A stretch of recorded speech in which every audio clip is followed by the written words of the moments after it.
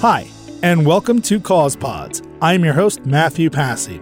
Here at Cause Pods, we have one simple mission: to highlight the amazing folks who are using podcasts as a way to raise awareness for good causes. Whether it's a nonprofit they work with, a charity they support, a social justice campaign they're championing, a medical condition they're battling, or someone who's just looking to make a positive impact on their local community, state, country, or the world. These are podcasters with a positive mission. Along with raising awareness for our guests' favorite cause, we're also going to see if we can raise some money to support their efforts. So make sure you check out the show notes for each episode at causepods.org to learn more about what they're doing and how to help them achieve their goals. Joining me today on the podcast is Sima Lieberman. She is the host of Everyday Conversations on Race for Everyday People. Sima, thank you so much for joining us here on Cause Pods. Hey, thank you for having me. I'm excited to be here. Oh, we're excited to have you. So tell us a little bit, what is the objective with Everyday Conversations on Race, the podcast? The objective of Everyday Conversations on Race is to bring people together across race, to have conversations about race in a casual setting. And our goal is to be able to eliminate fear of differences, stop hate and bigotry, and spread love. And so often, people want to have conversations about race, but with people that are different than them, but they don't know how. So either they're afraid, like a lot of times, like if they're white or not even just white, but they're afraid of saying the wrong thing and maybe being attacked or just offending people. And other times, like especially if they're a person of color, they're afraid that they're not going to be heard and that they're going to be trivialized from past experience. So my goal is to bring people together to have those conversations that people don't normally have. Why are you taking this on? Like, what made you want to do this? Well, several reasons.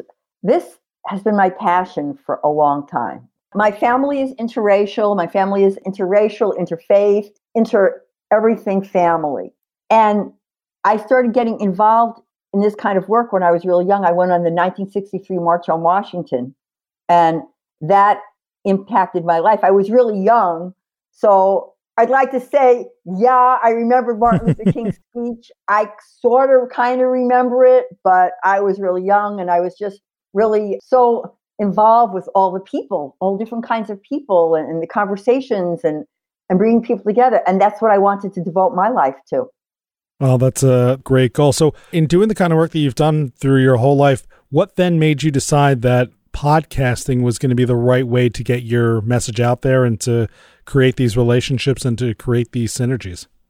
Well, my business work is in creating inclusive cultures where people love to do their best work and creating cultures that last.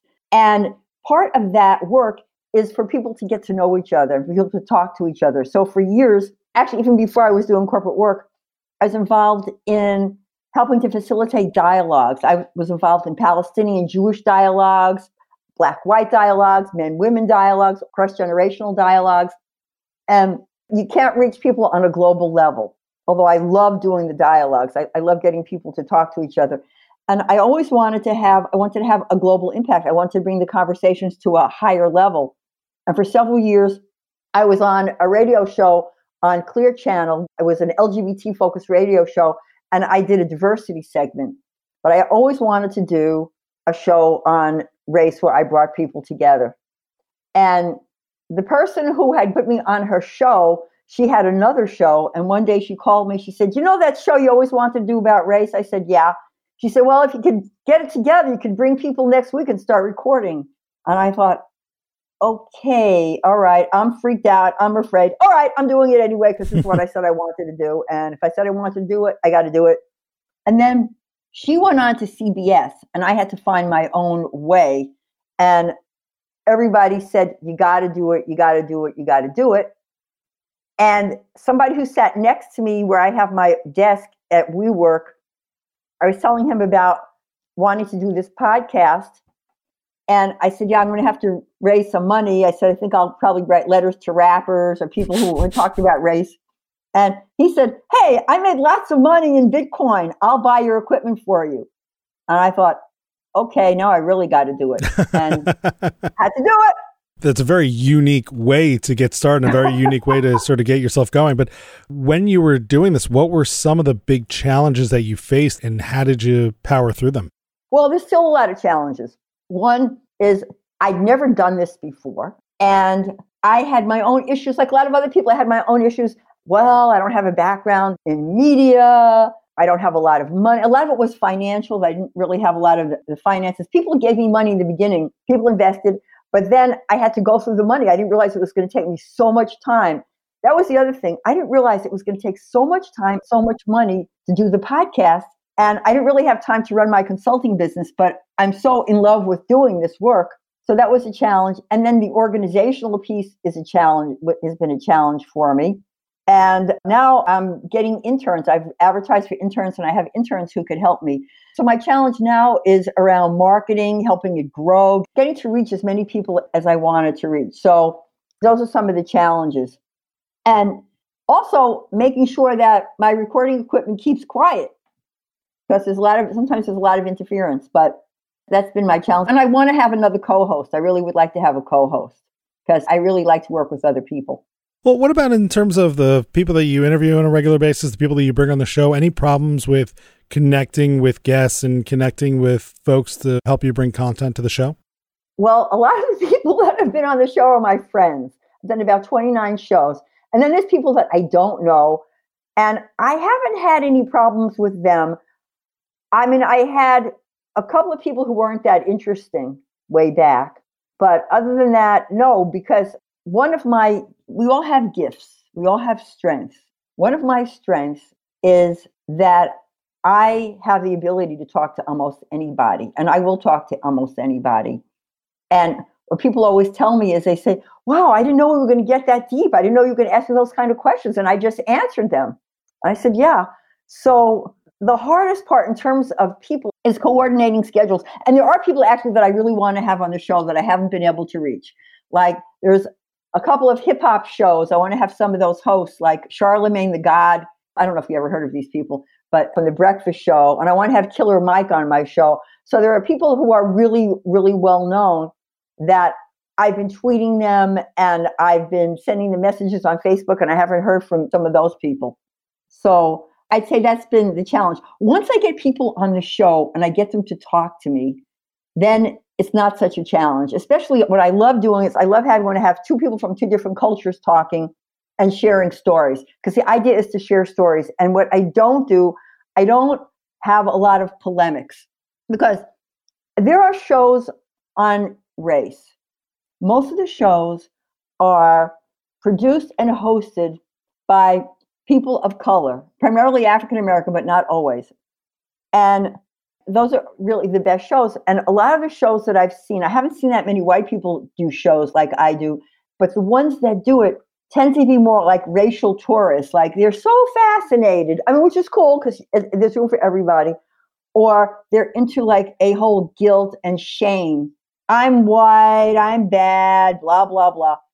But my show is because I'm around people all the time from a lot of different backgrounds. And I mean, from all different backgrounds. And a lot of those backgrounds I can relate to.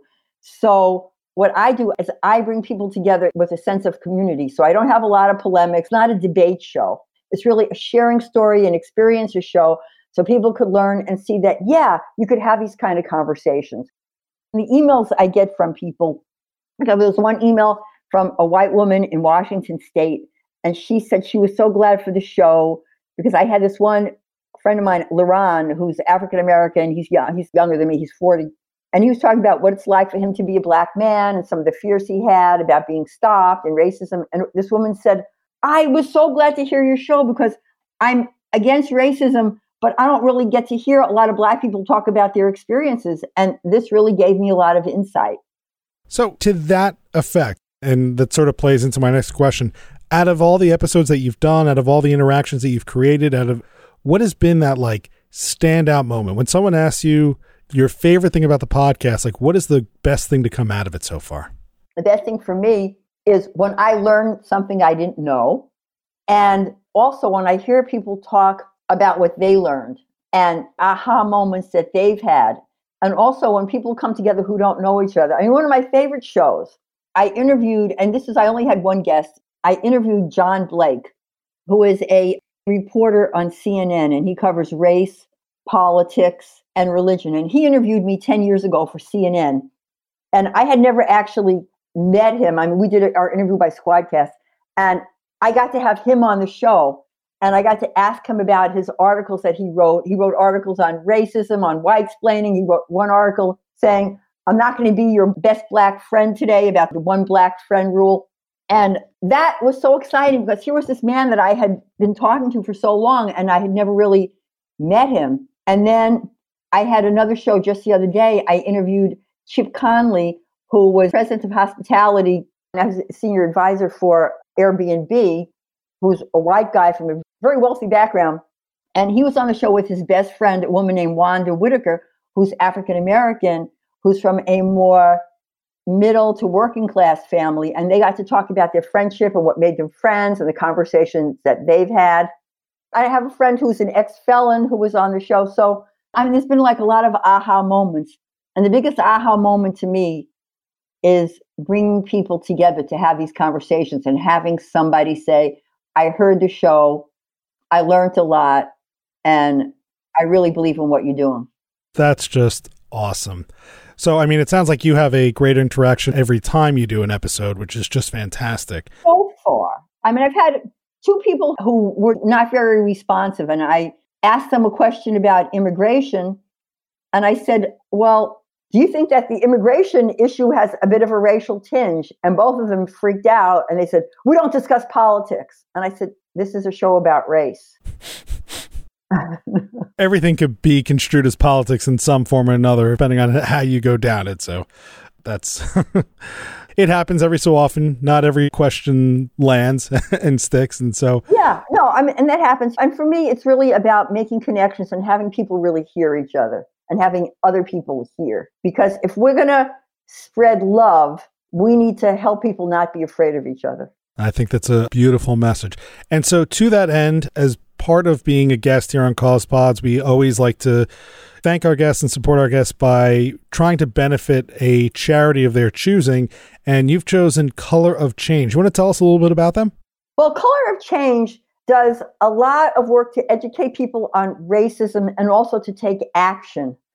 And since they were started local, I live in Berkeley, and I think they're like in Oakland. I decided that I wanted to help them in any way that I possibly could, because their goals are the same as my goals. And so you don't have a direct affiliation with them or anything like that. You just think that they are also doing a great thing, working the same cause. And so you just want to see if you can help them out too? Yes, because there's so many great organizations doing really good work. And I really like the work that they do too, because they really work directly in different communities. And they've been involved in issues around like climate change and communities of color. And I like that. Gotcha. Right. So that their mission goes a little bit beyond just pure race relations. It's really about tackling all the issues that impact different races.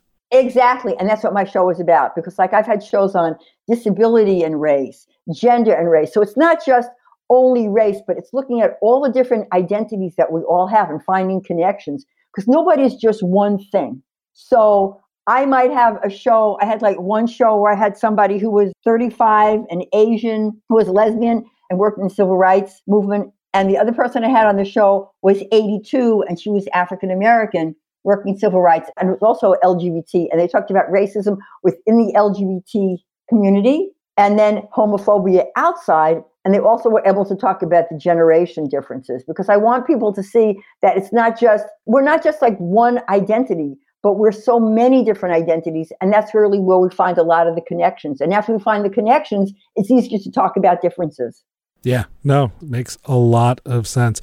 So the one thing I always like to ask somebody who's doing a podcast like this that is for a cause, and especially someone who didn't come from this world, what is some of the best advice that you can give to somebody else who's thinking about launching a podcast to support their cause, or who maybe already has one and struggling and is looking for ways to stick with it, to improve, to grow, things like that? Well, three things. One is, of course, read everything you can, listen to all the known podcasters who have the reputations for being great podcasters. Listen to them, listen to what they have to say. Don't be discouraged because you're not at their level, but go on Facebook and join some of the podcast groups on Facebook. because those people, there's really so much help there. You could ask questions, you get to answer questions, and you get to connect with people, and actually you can find guests for your show, and you can get to be a guest on somebody's show. I think is that how you found me, I think, on one of the podcast groups? Yeah, I think you mentioned what your show is about, and I said, wow, I love that. That sounds like a perfect piece for CausePods. We should definitely connect, and here we are. And then the other thing, too, that has been a big help for me is that I belong to 2 podcast meetups in my area. There's one in Oakland and one in San Francisco. So look to see if there are any meetups for you, because I think for me, just talking to other people who are involved in podcasting and people who have some of the same issues, because sometimes I might have an issue and I think, oh, I feel like such a doofus. How could I have this issue? Oh, I don't even know this. And then I'll go to the podcast meetups, or I'll go on Facebook and I'll ask this question, and people will say, yeah, I have the same issue. Because I really didn't know anything. I didn't know how to hook up a mixer or what kind of headphones. And there's still things that I wish I had done. But I just think talking to people, learning and sharing your challenges, and talking to people like you, I think really can help people get their podcast on the way. Well, I'm glad that we connected. I'm glad that you are able to find resources, and hopefully as you progress, you will become one of those resources for the next people who come up, who need help, who need advice. The show is Everyday Conversations on Race. We will have links to it, obviously, in the show notes for this episode of CausePods, and we will have a donation link to Color of Change. That is a 501c3 that is looking to also strengthen race relations and tackle all types of issues that are related to and surrounding race. We've been chatting with Sima Lieberman. Sima, it's been such a pleasure to have you here on CausePods today. Thank you so much. It's been wonderful to be on your show. It's such an honor. Thank you. Thanks for listening to this episode of CausePods. Again, if you've been inspired by the work of our guests, please check out the show notes in your podcast app or at causepods.org. There you will find links to their work and a special donation link to support their favorite efforts. From there, you can also follow and subscribe to the show on Apple Podcasts, Google Podcasts, or wherever you enjoy your podcasts. And remember, if you have a CausePod and want to join me for an interview, please check out causepods.org and fill out the interview request form. If approved, we'll schedule you for a chat and share the amazing work you're doing with the CausePod audience. Thanks again, and see you next time on CausePods.